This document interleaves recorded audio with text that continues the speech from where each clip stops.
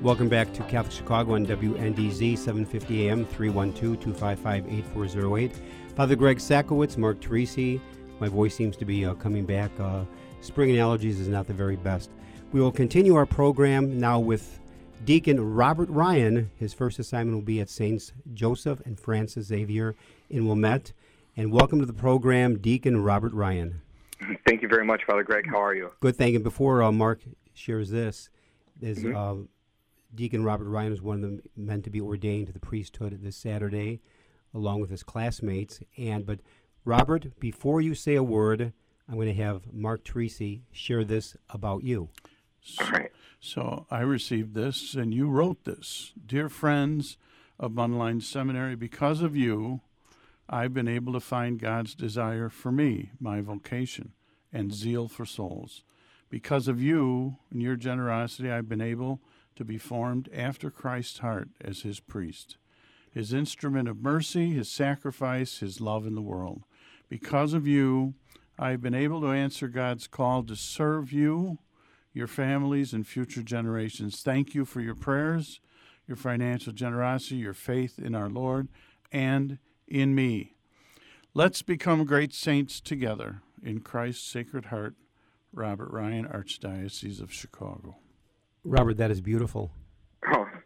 Oh, praise God. Very well written. Now, a question we asked Andy in the first segment was, tell us your story about when you first became interested in priesthood.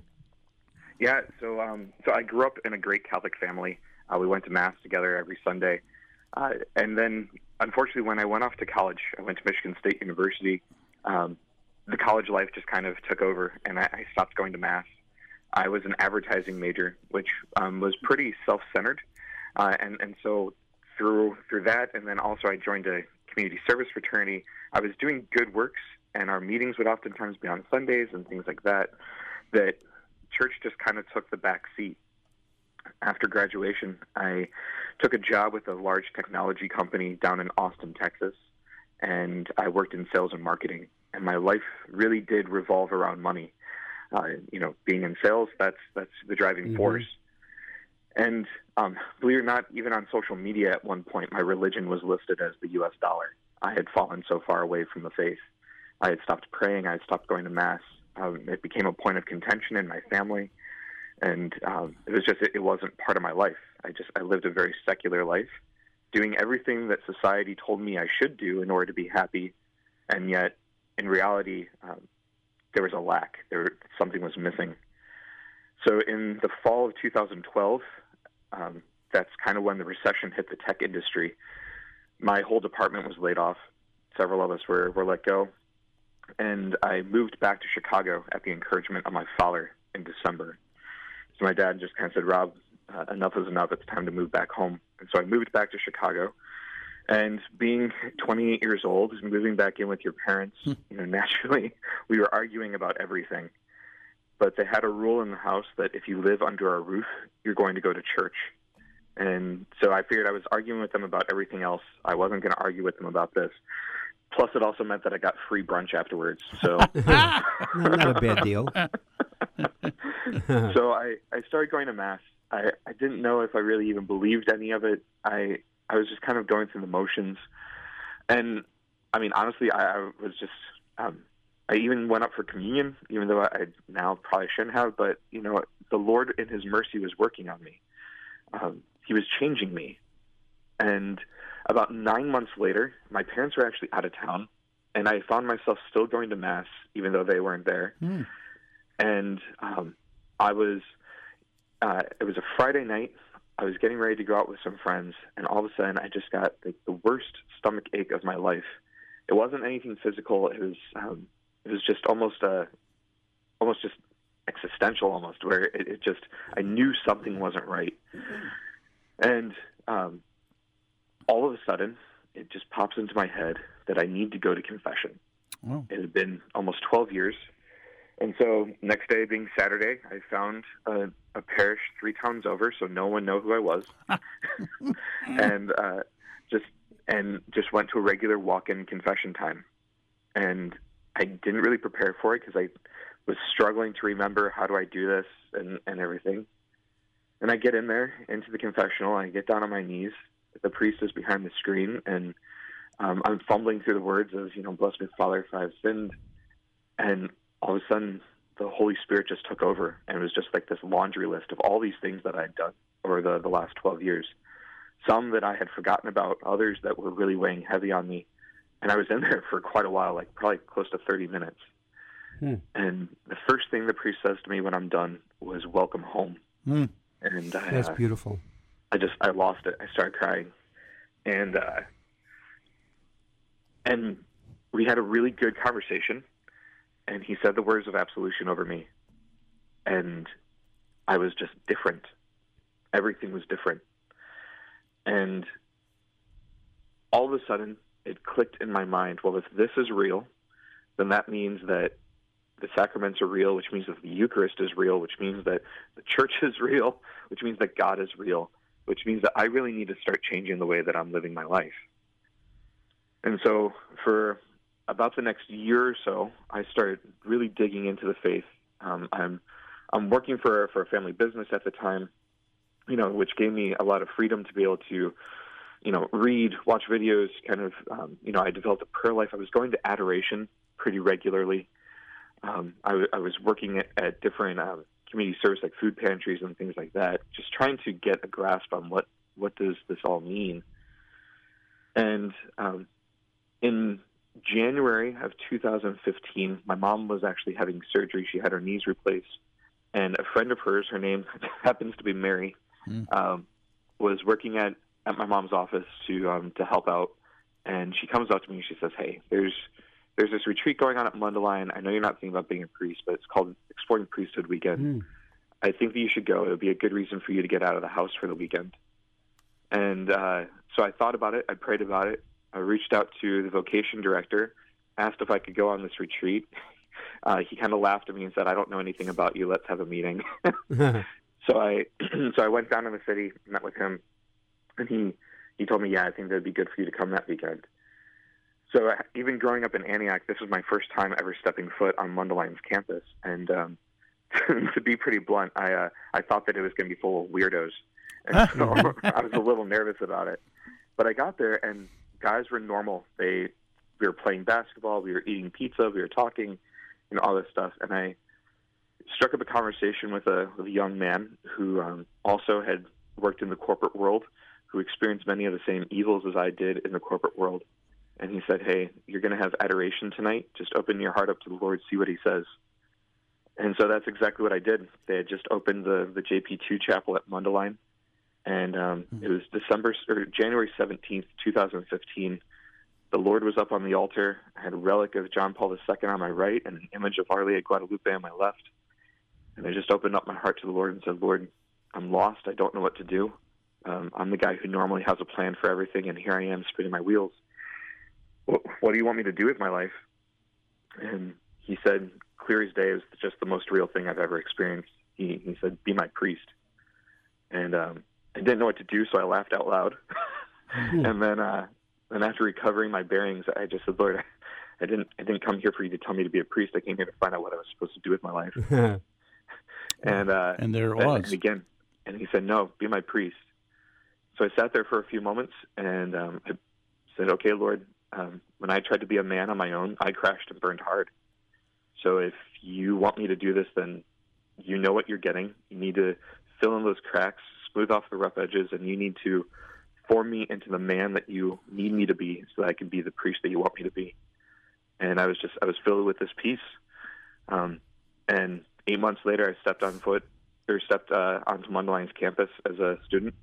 And the rest is history. I'm being ordained in 2 days. There's a great prayer that I pray every day, and that is, Lord, what do you ask of me this day? And give me the courage to do it. Mm-hmm. And let me tell you a connect. As you're sitting in the JP2 chapel, I was at Mundelein for 15 years, and we had a dinner, and all of a sudden 2 days later, we get a call. Father Barron gets a call, and then he calls me. A gentleman was at the dinner. We were planning on building the chapel, and he said, I feel a call. I want to pay for the whole thing. Oh, wow. So that was $1.3 million. Ernie and Marilyn Watt. I'm saying their names. She passed away. He is very dedicated to the seminary. But his whole reason for building that chapel was to accept you there and have you think about that vocation. That was his only desire, was to serve folks in their vocation to the priest. And I thought, what a beautiful... That's a great story. What a beautiful connection. Well, it was interesting with your story, Rob, and that is when that woman, Mary, in front of your mother, suggested go to a weekend retreat at Mundelein to explore the possibility of priesthood.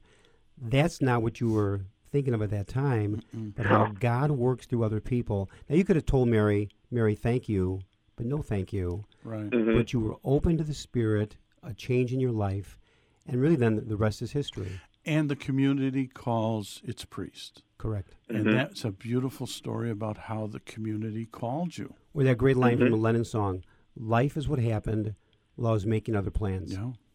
You have just now as you look toward ordination on Saturday, first of all, were you at St. Peter's up in Antioch? I did. So I grew up and received most of my sacraments at St. Peter's. And your present deacon assignment has been where? It is St. Teresa in Palatine. And again, as I asked Andy before, what have the people at St. Teresa's taught you? Oh gosh, I mean, first and foremost, they've taught me humility, and they've taught me to let your people love you. I can love them as much as I want, but it needs to be reciprocal, and it's been beautiful to experience with them. I've had the pleasure and the luxury of being here for 5 years. So 5 of my 6 years of formation, I've been here, and I've gotten to discover so many things about myself. My love of teaching, my love of sharing the faith. I've been able to explore preaching with them. I've been able to get to know them. One of my favorite things is being at the back of the church at the end of Mass, even during this time of COVID. Stand in the back and just talk to them. Let them share with you what's going on in their lives and pray with them. We kind of joke around. I'm oftentimes in the back of the church with people off to the side, just praying with them, because that's what we do. We're a community of faith. And so it's one thing to have someone say, hey, will you pray for me? And saying, yeah, I'll do that. It's another thing to say, well, let's pray right now, and just pray with them. So Robert, here, your background is also advertising marketing. We need that in the church. We need that. Your dad welcomed you home. Your priest confessor welcomed you home. How are you going to welcome people home, back to the church? That's a good question I've been praying a lot with. As we start to move into a post-pandemic world, is honestly, one of the things that I want to do at my new parish is to spend time with the school, spend time with the families, and just let them know that we're here for them. Here at St. Teresa, while I'm still here for the next couple of months, I've been able to do that.